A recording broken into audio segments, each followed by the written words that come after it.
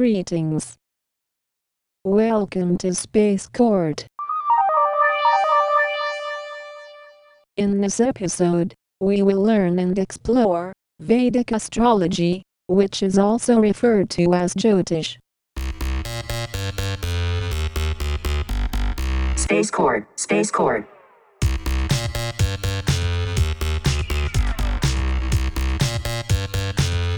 Space Court.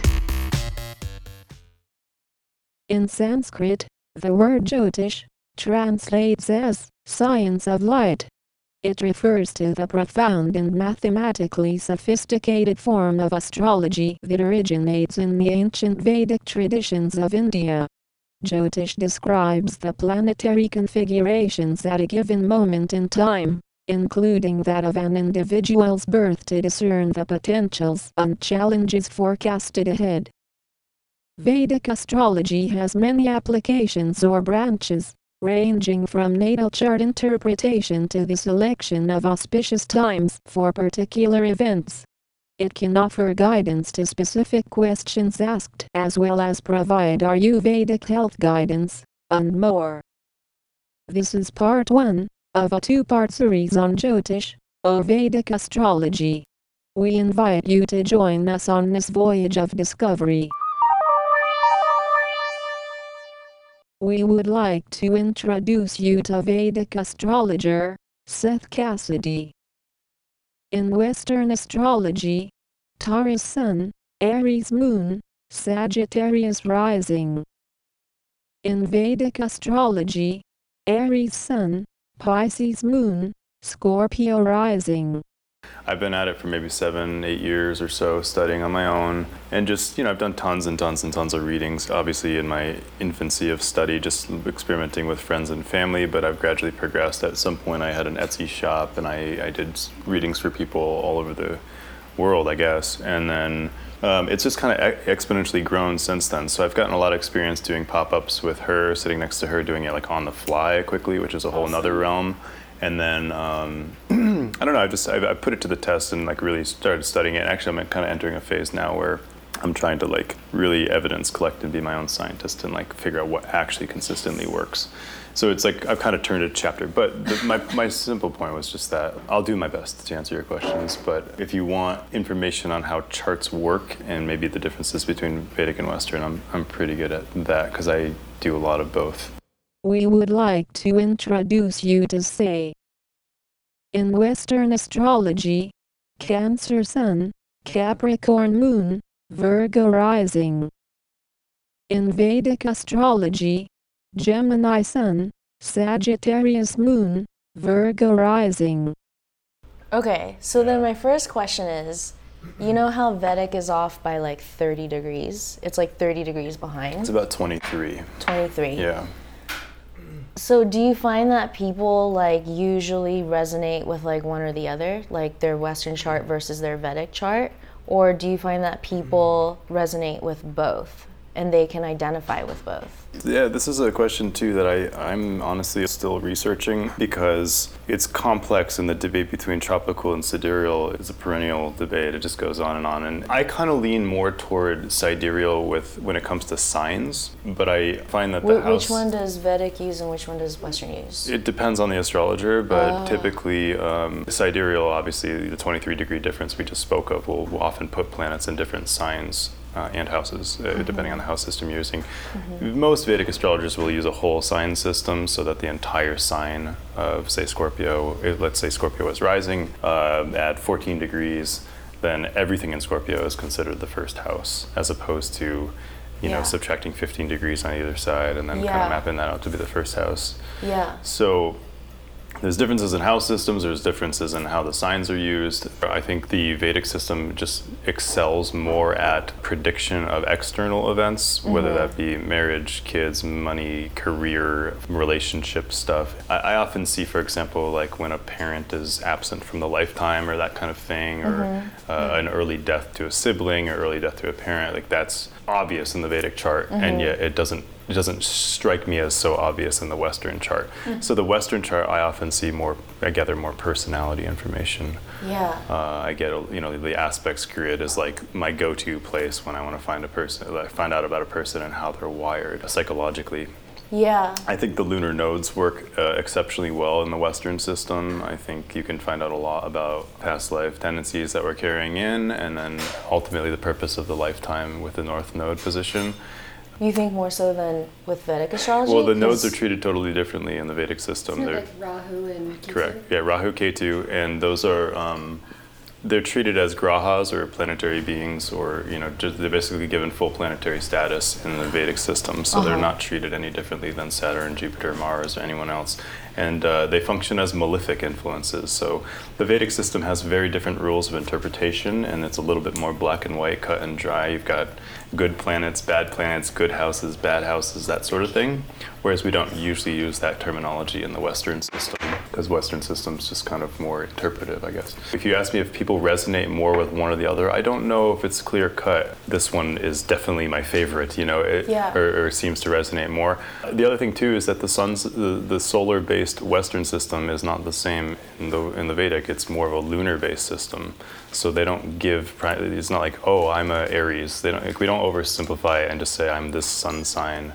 In the Western system. In India, they'll ask you, what's your nakshatra? Yeah, I want to ask you about that too. Right, so the lunar mansions, right? Like I haven't heard this. Okay, so they divide. Mansions, yeah. This is where we get. We would like to introduce you to Catherine. In Western astrology, Taurus Sun, Libra Moon, Aquarius Rising. In Vedic astrology, Aries Sun, Virgo Moon, Capricorn Rising. I've had like several Vedic readings and no one's ever talked to me about this. Yeah, well, in fairness, the nakshatra knowledge has largely been lost to a great degree. There's a lot of people that are doing research that are trying to dig it back up, and depending on kind of which your school of Vedic astrology you're studying and so forth, it's not always used. So there are plenty of prominent astrologers that barely even touch the nakshatras. Is there a reason why it got kind of lost over time? So, I mean, from the Hindu cosmology, we are living in the Kali Yuga, or may have just come out of it and entered the Dwapara Yuga.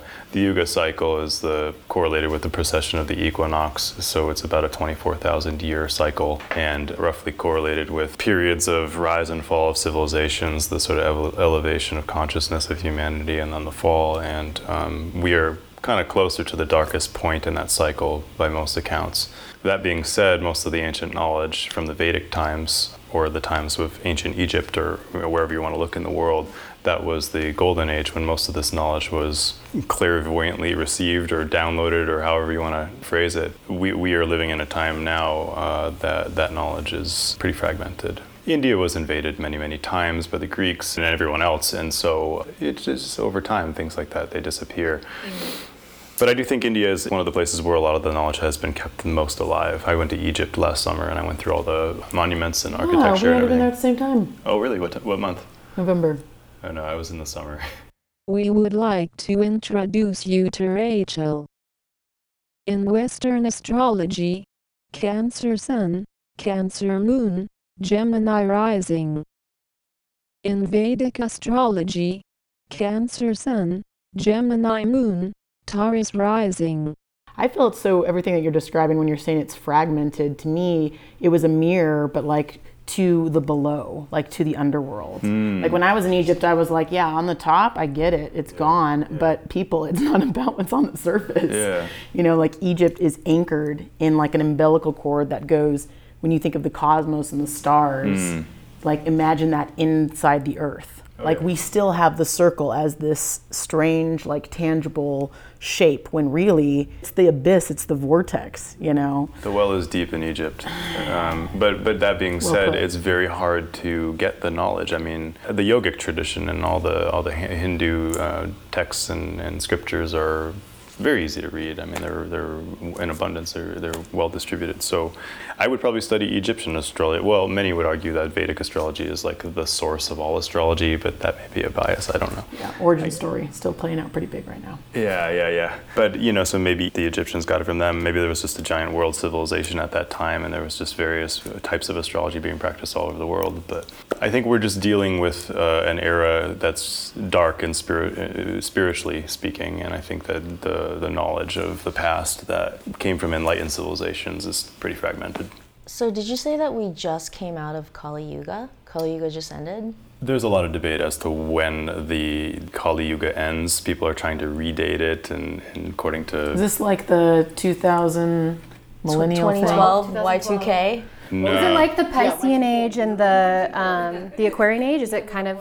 It's a little different. Yeah. The periods roughly, so the sun precesses through the zodiac backwards according to precession of the equinox. So you can Google the Yuga cycle, and there are diagrams of how the Yuga cycle lines up with those ages. But the Yuga cycle is composed of 4 chapters, basically 4 seasons, and they are the Satya Yuga, which is the most enlightened age, so you'll see that typically at the top of the circle, followed by the Treta Yuga, which is, virtue and consciousness are a bit diminished more, and then so on down to the Dwapara Yuga and the Kali Yuga at the base.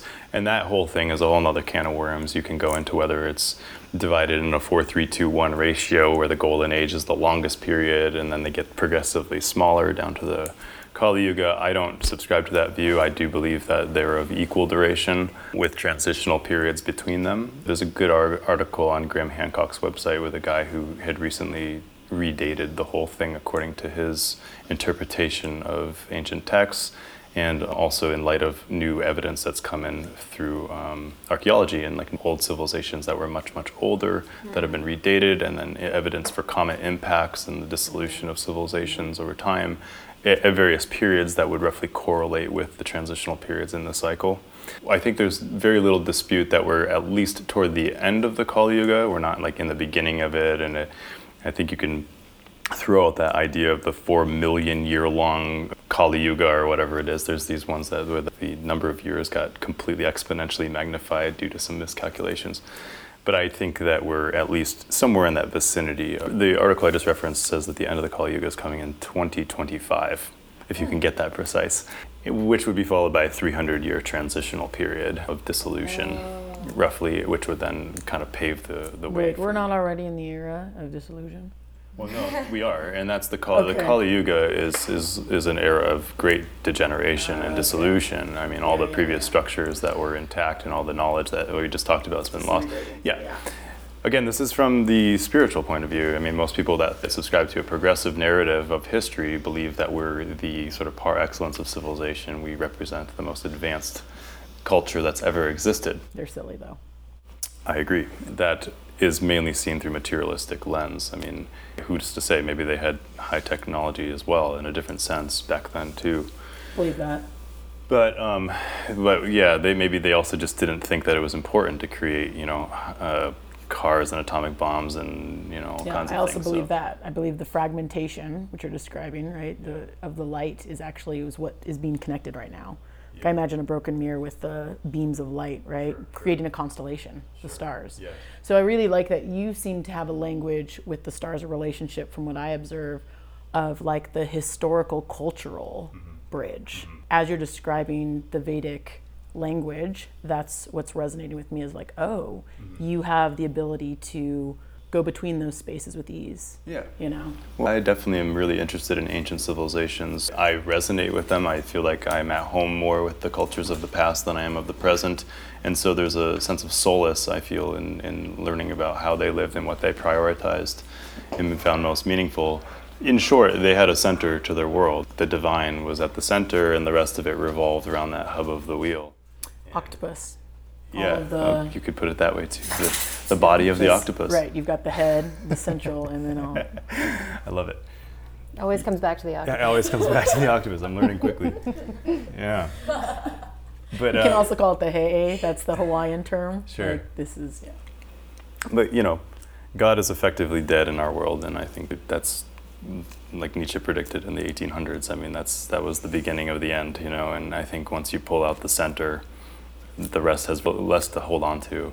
So I think we're kind of in a free fall at this point. And anyway, that's a long diversion. But the worldview, I think, helps make sense of sort of what we're dealing with knowledge that we have at this point.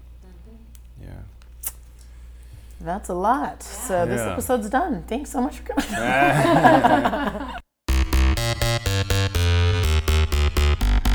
Space Cord. Space Cord. We encourage you to contact Vedic astrologer Seth Cassidy with further inquiries or requests for personal readings. Please email sethcassidy@gmail.com. We invite you to join us as we continue this discourse on Vedic astrology in the next episode.